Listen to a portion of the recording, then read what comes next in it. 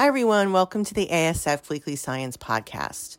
Today's podcast focuses on a new open source measure of autistic symptomatology and why some of the mainstream press got the title all wrong. This one you may have heard about from multiple outlets. The Daily Mail labeled it as, quote, a questionnaire that can tell if your child has autism, unquote. And I will say that the authors were shocked and dismayed at this title. Not that the Daily Mail is, say, National Public Radio, but the title is flat out misleading.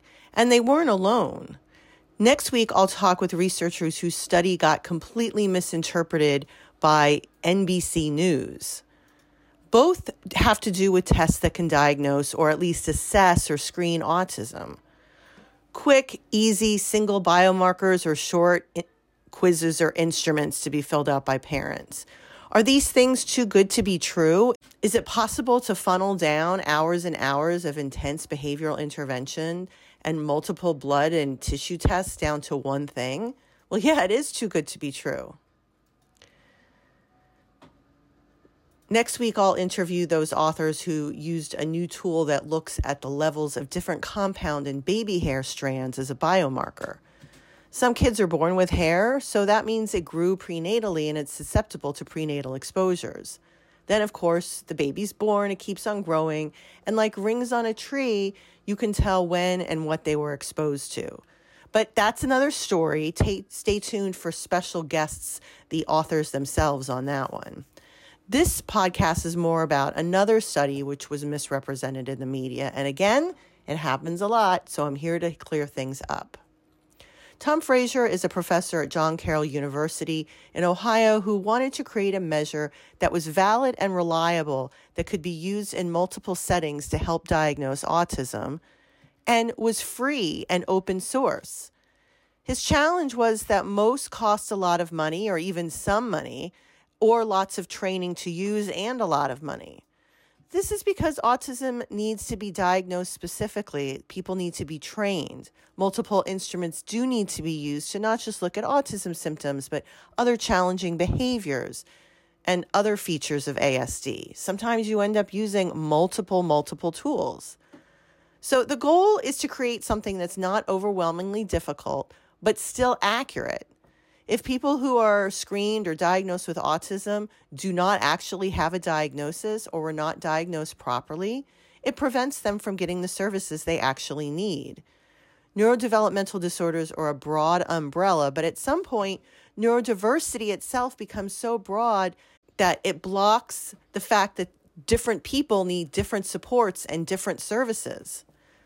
That Lancet article published late last year that got so much backlash for the term profound also in it emphasizes the need to meet people where they are in terms of diagnosis and services. Some countries around the world have one pediatric neurodevelopmental pediatrician. Can they sit there and do ADOSs and ADIRs and CBCLs and Vinelands all by themselves? Of course not. But are there tools that can be used to identify those who could use some supports, services, yes, interventions, and may not take hours or cost thousands of dollars? The Lancet agrees there needs to be a wider community who are trained, by the way, in assessing the needs of families and providing interventions and supports that are appropriate for that situation, the culture, and the resources in that community.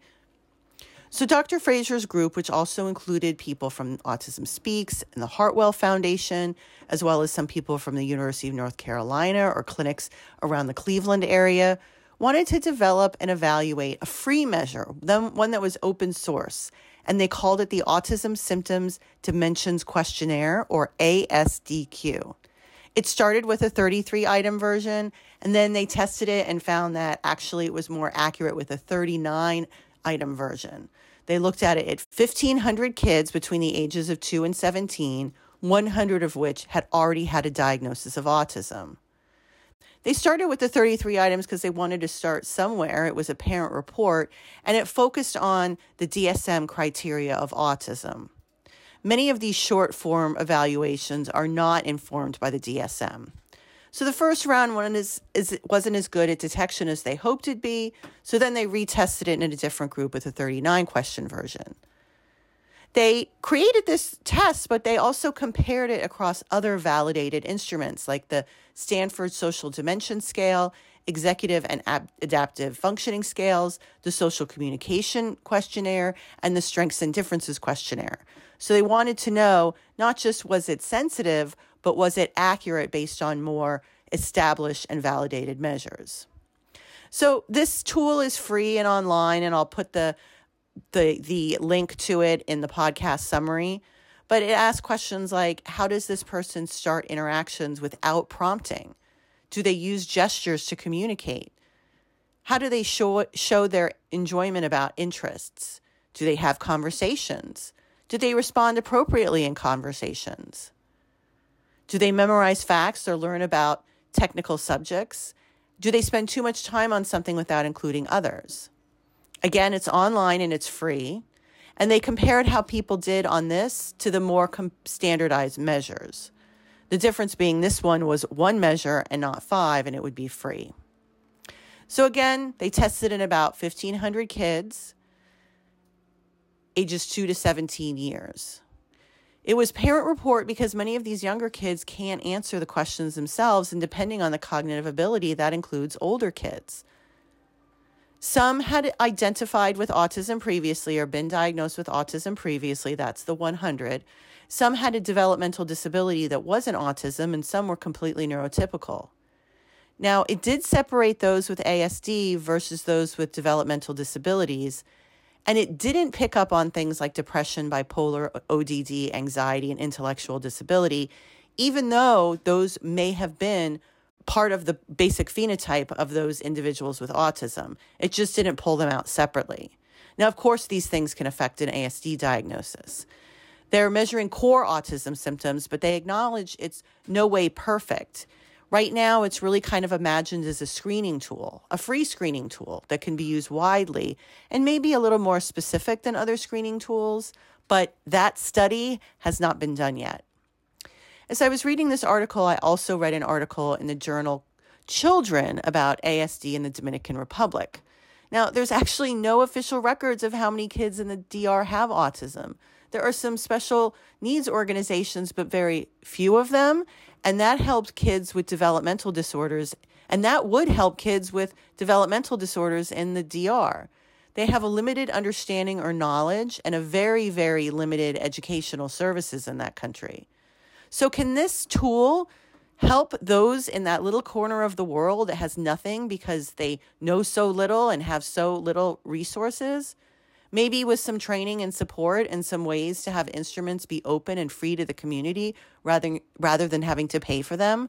That's what this is really about, making sure there's a valid instrument to assess for autism in places where there's nothing.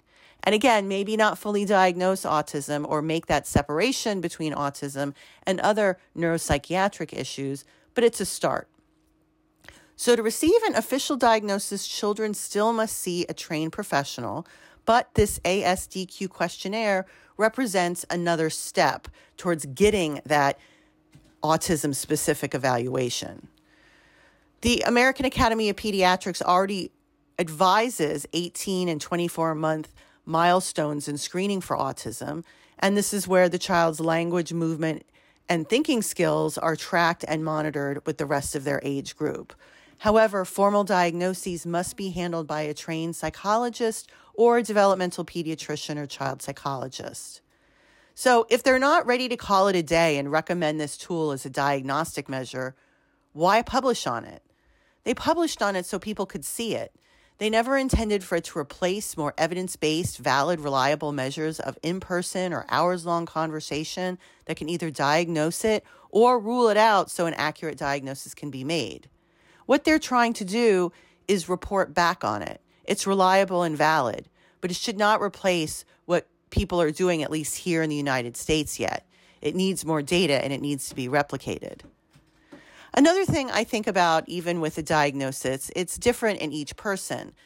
This will provide cutoff scores, and of course there are particular questions that measure different areas of function, but it's not that thorough. I don't think anyone in this study who was included that had a genetic syndrome, which in fact has a higher percentage of intellectual disability, medical comorbidities like seizures and also minimal language ability. But they have lots of other problems. How can you diagnose autism in these groups? I'm not sure you could simply do it with this particular tool. I'm not suggesting another new measure, but how? This new study on those genetic syndromes showed that there's heterogeneity in symptom presentation, even with those with rare genetic forms of autism. So maybe this model would pick autism up, but still much more needs to be done to understand, even in groups with a known genetic cause, how to better diagnose them. It's hard with so many comorbid psychiatric conditions and also medical comorbidities. To ensure an accurate diagnosis of autism in those with syndromic forms of autism, they do need probably a little bit more. They do show unique characteristics that need to be included, especially since they have a higher rate of intellectual disability. And autism may be the least of their challenges, but they need help too. So I hope you get a chance to use the link in the podcast summary to look at this new tool. And please feel free to comment in Facebook or the podcast summary and ask questions about it. Again, it's a first step. They've already made a lot of great progress already, but it's not the last we're going to hear about this. Thanks for listening, and talk to you next week.